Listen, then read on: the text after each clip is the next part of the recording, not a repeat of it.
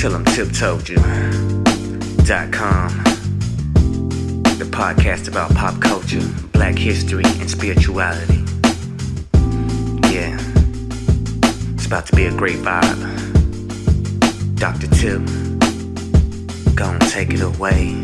Till I'm tiptoed you.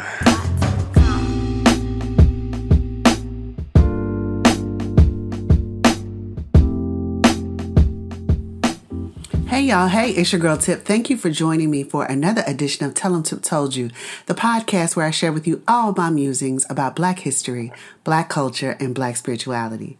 Listen, it's Mardi Gras in my hometown, and my sister just sent me a picture of my mother sitting in the rain waiting for a parade. And I couldn't help but giggle because that's what her mother would have done. It's so funny to me, the circle of life. Anyway, I just wanted to share that with you. There are a few things I want to talk to you about today, mostly about education and about the increased stupidification of the United States population, to steal a phrase from Donald Machado. So let's just jump right in. So unless you've been under a rock, you probably are familiar with Charles, your lunch is ready. Miss Netta and Charles, the new TikTok sensation who is on a tour. Listen, y'all, if you haven't already read, the title of this week's episode is Stop Making Stupid People Famous. I want to tie all this together. So I want to start with a quote. Y'all know I like quotes, and this is Black History Month. So, you know, we deal in the quotes over here. I'm going to quote the author James Baldwin. He says, "The time has come, God knows, for us to examine ourselves. But we can only do this if we are willing to free ourselves of the myth of America and try to find out what is really happening here." And so when I look at the Charles and Netta phenomenon, I can't help but to wonder what the hell is going on, right? I am not the first, nor am I probably going to be the last black woman who watches what I think are skits, right? I'm going to be very honest with you that I don't think none of that is real. In fact, if you've TikTok people have done a pretty good job of combing old videos and finding Netta cooning for the camera for a very long time. If y'all find some videos of that woman dressed as a leprechaun, stuffing her face, talking about me gold, you will understand clearly what I mean when I say that person has been cooning for coins for a while. Right? Now, even more problematically now, though, is how I see both she and Charles responding and engaging black women. I think there is some misogynoir afoot. I think there is jealousy afoot. I think it's extremely problematic. And what's interesting to me, like Baldwin is saying, I'm trying to figure this out, right? What's interesting to me is that it was largely black women, black people in general, who made them a thing, right? Making spoofs of the Charles, your lunch is ready, having whole out discussions of their sexuality, just really putting them in a spotlight in such a way that those people who want to capitalize off of their budding D-list celebrity are pouring into them, getting cars, getting promo, getting all kinds of things. And now that their attitudes are getting even worse towards some of their followers, a lot of us are like, well, can the 15 minutes of fame be over now? I want us to reflect on what we did, though, to grow them. I want us to reflect on what it was about them that attracted us. Like, I think for some of it's an escape from all that's happening in the world, right? And I think all of us needs some kind of escape. But I think beyond that, there's something very problematic happening, that Netta wasn't canceled when she was dressed as a leprechaun cooning, right? That they haven't been canceled with these negative attitudes, this excessive materialism that they're touting now, and just being nasty to people and to one another. I think it's a problem. It's especially a problem because so many of it recognize it for what it is. It's just attention-seeking behavior. But the question is, why does the attention-seeking behavior have to package the worst stereotypical representations of Blackness? What is it about that is appealing to us? Now, let's move to another thing I saw via social media this week, and that is Suki. Now, I don't, the rapper, the woman rapper, Sukihana, I don't listen. If you put a gun in my head, I could name you a song, okay? So just understand that I know her from what people post on social media. I don't know nothing about her musicianship.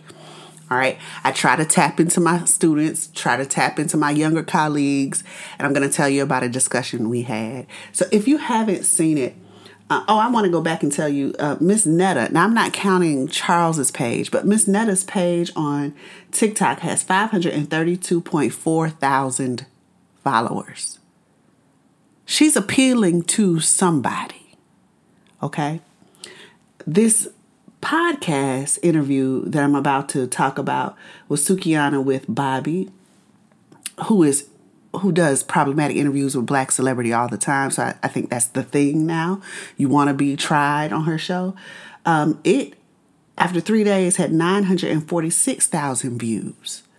Okay. And on that podcast interview, y'all, it made my teeth itch when I saw the clip because I haven't seen the whole video, nor do I want to see the whole interview.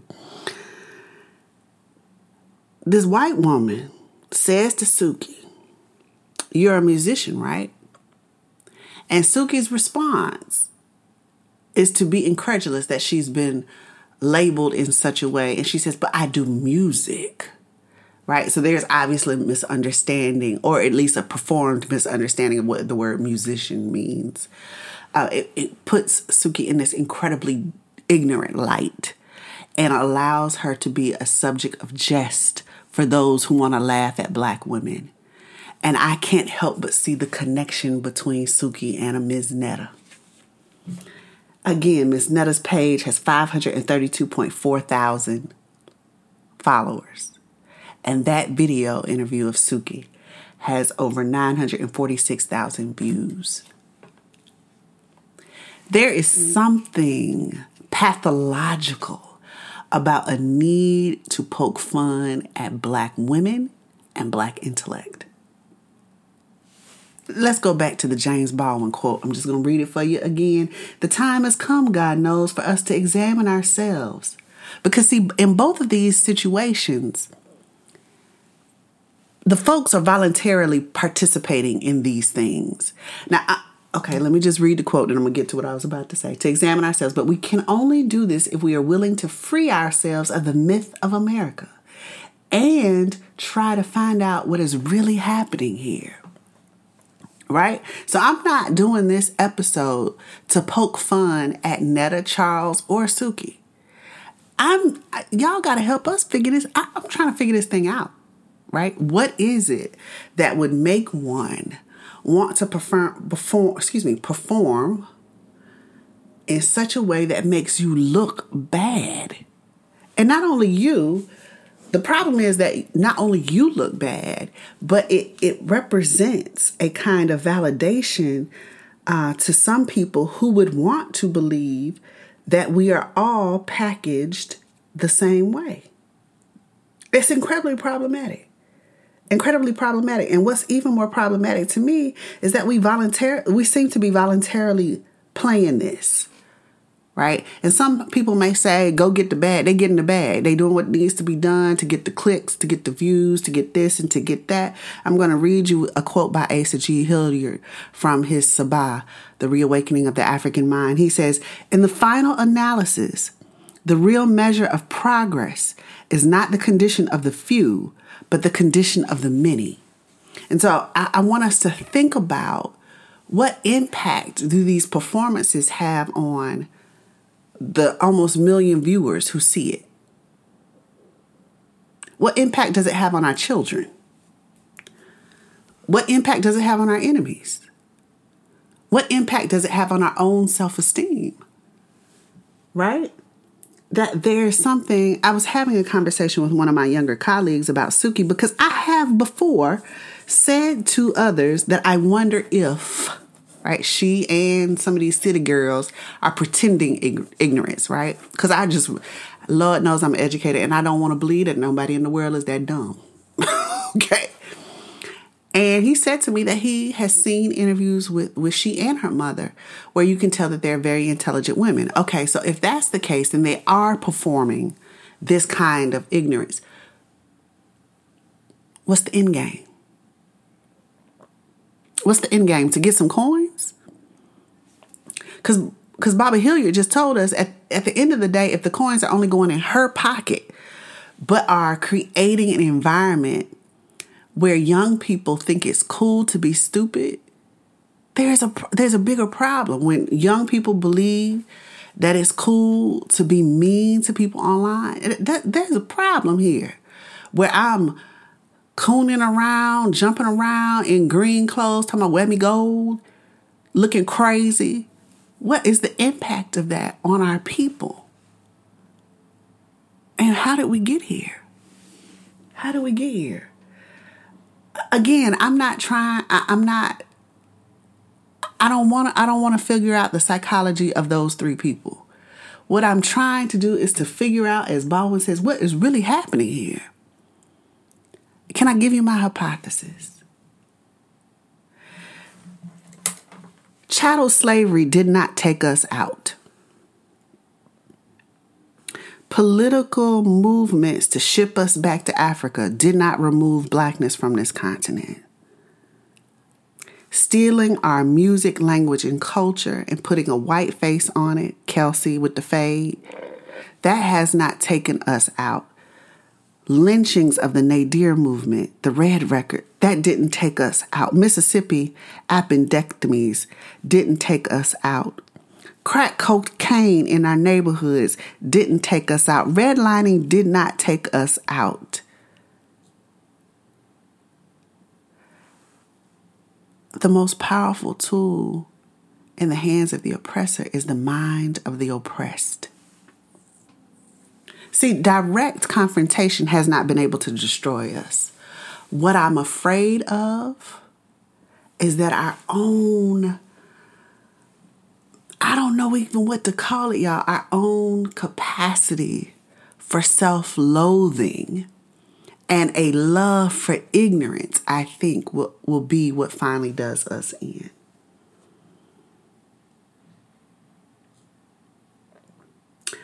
I want you to look at what's happening in education, right, as it relates to this. We got book bannings. We've talked about that before. You got whole districts, whole states that don't teach cursive writing, which means students will no longer have access to historical documents without translation. All right? Because the cursive might seem to you like a famous, it's just a frivolous thing. I want to tell you that I took some of my students on a trip last week, and some of them don't know how to sign their name. So they can't sign contracts. Okay? And if they can't sign their name, they cannot read the Constitution for themselves except that it's been translated into print. Okay? So we got book bannings. We've got attack on literacy. We've got faulty curriculum. Places like Florida talking about slaves benefited from slavery because they learned useless skills. That's a god-daggone lie. They purposely did you know they purposely sought out some Africans because they came from the Senegambia region of West Africa and therefore knew how to grow rice? Charleston. Do you know that in Brazil, some were purposefully captured from West Africa because of their size was perfect for working in mines? Okay. So we got faulty curriculum. Right? You've got underqualified teachers that do a summer program and then go teach in the worst of our schools with the most under-resourced of children. You got undercompensated professionals who are working on scripted curricula that are faulty. You got low pay, low morale in these classrooms. You've got poor parental engagement, often through no fault of their own because they work in so many damn jobs trying to put food on the table because it's high now. You've got libraries in Texas being turned into detention centers in schools. And if you haven't heard the news last week, you have the Republican Party in the state of Tennessee wiping out the board of Tennessee State University so the governor can appoint a board. Now you, listen, let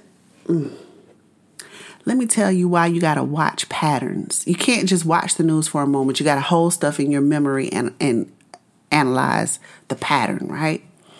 About a year and a half ago, Glenda Glover, the president of Tennessee State University at the time, was called before the Tennessee legislature, and they asked her, I watched the video. They asked her essentially why she was stealing students from the PWIs. And I thought she was very clever. That's my sorrow. I was very proud. She said, we're not stealing students. We're welcoming them home. Okay? Because we're not going to act like y'all always want to educate our children. We're not going to do that. And now that she has announced her retirement, I can't help but wonder the timing of it all. That you wipe out the Board of Trustees for this powerful, very large HBCU so that the governor can replace the board. Y'all better be watching this stuff. See, a lot of people talk junk about HBCU. Oh, they were founded by white people. Oh, they this, they that. Oh, they this and that. There are distinctions among the 100 plus institutions, right? And yes, the only ones we are sure to control right now are the private ones. Because as long as states give us a critical amount of funding, the rest of us kind of have to play in the sandbox that we're given. That's the reality. Until alumni giving, community giving can match or surpass that is given to us by the state, your public HBCUs will not be fully radicalized. They can't be. But that doesn't mean we should not give our attention to these private schools and hope for the best. But we can't afford to lose any of them. So I'm telling you, we have got to turn our attention to Tennessee State University right now and hope that the state is not setting a precedent for other Republican governors to come in and follow suit. All right, we have to be very careful.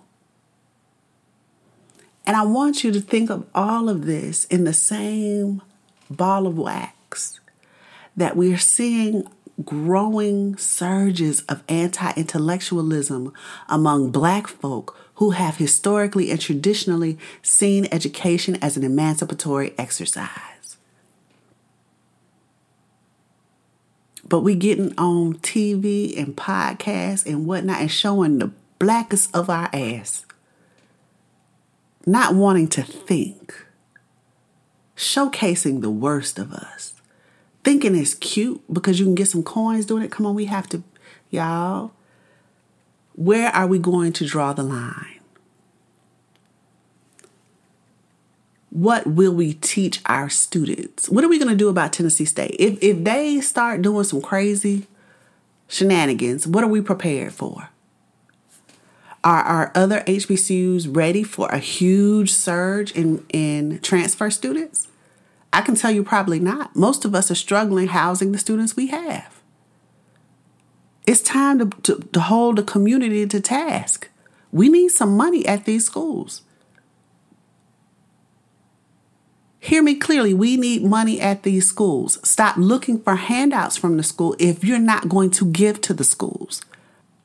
Are we ready to do what's necessary to ensure we have autonomous education for our children? Not just in higher ed. I'm talking about P through 20. And what are we going to teach them? What do we want to expose them to? Black capitalism ain't never saved us. Is that the only thing we want to teach them? How to be scientists? We see what happens when you have STEM and no humanities. Then people might know how to build technology but don't have the ethics. Okay, do you hear what I'm saying?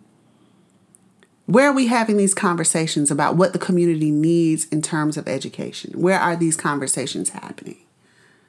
What are we going to expose our young people to? I had the opportunity this past week to take some of my students to Atlanta. The bus drove them around a neighborhood that I thought it was important for them to see the houses there, because there aren't houses like that in Southwest Georgia for them to see. I want them to see how other people are living, so that the doors of possibility and potential are open to them. But then I also took them to Black Wall Street, the new Black Wall Street in Lithonia up there by Stonecrest. And luckily we ran into the manager, Mr. Hester, and he was able to take our students around and give them a wonderful tour, because I also want them to see what you can build for yourself. And y'all, they had the band on the big screen. I was so proud. I was like, look, and then they got the marching band. Oh, boy. It was a good time. But in our communities, are we having conversations about what we want to expose our students to? What do we want them to know at the end of the day? What do we want them to be familiar with? What dreams do we want to awaken in them? What do we want to challenge them with? Are you having those conversations with somebody in your community? We can't complain if we're not ready to do the work. And we have got to stop making stupid people famous. Deal? All right. Y'all make it a good one. Tell them to told you.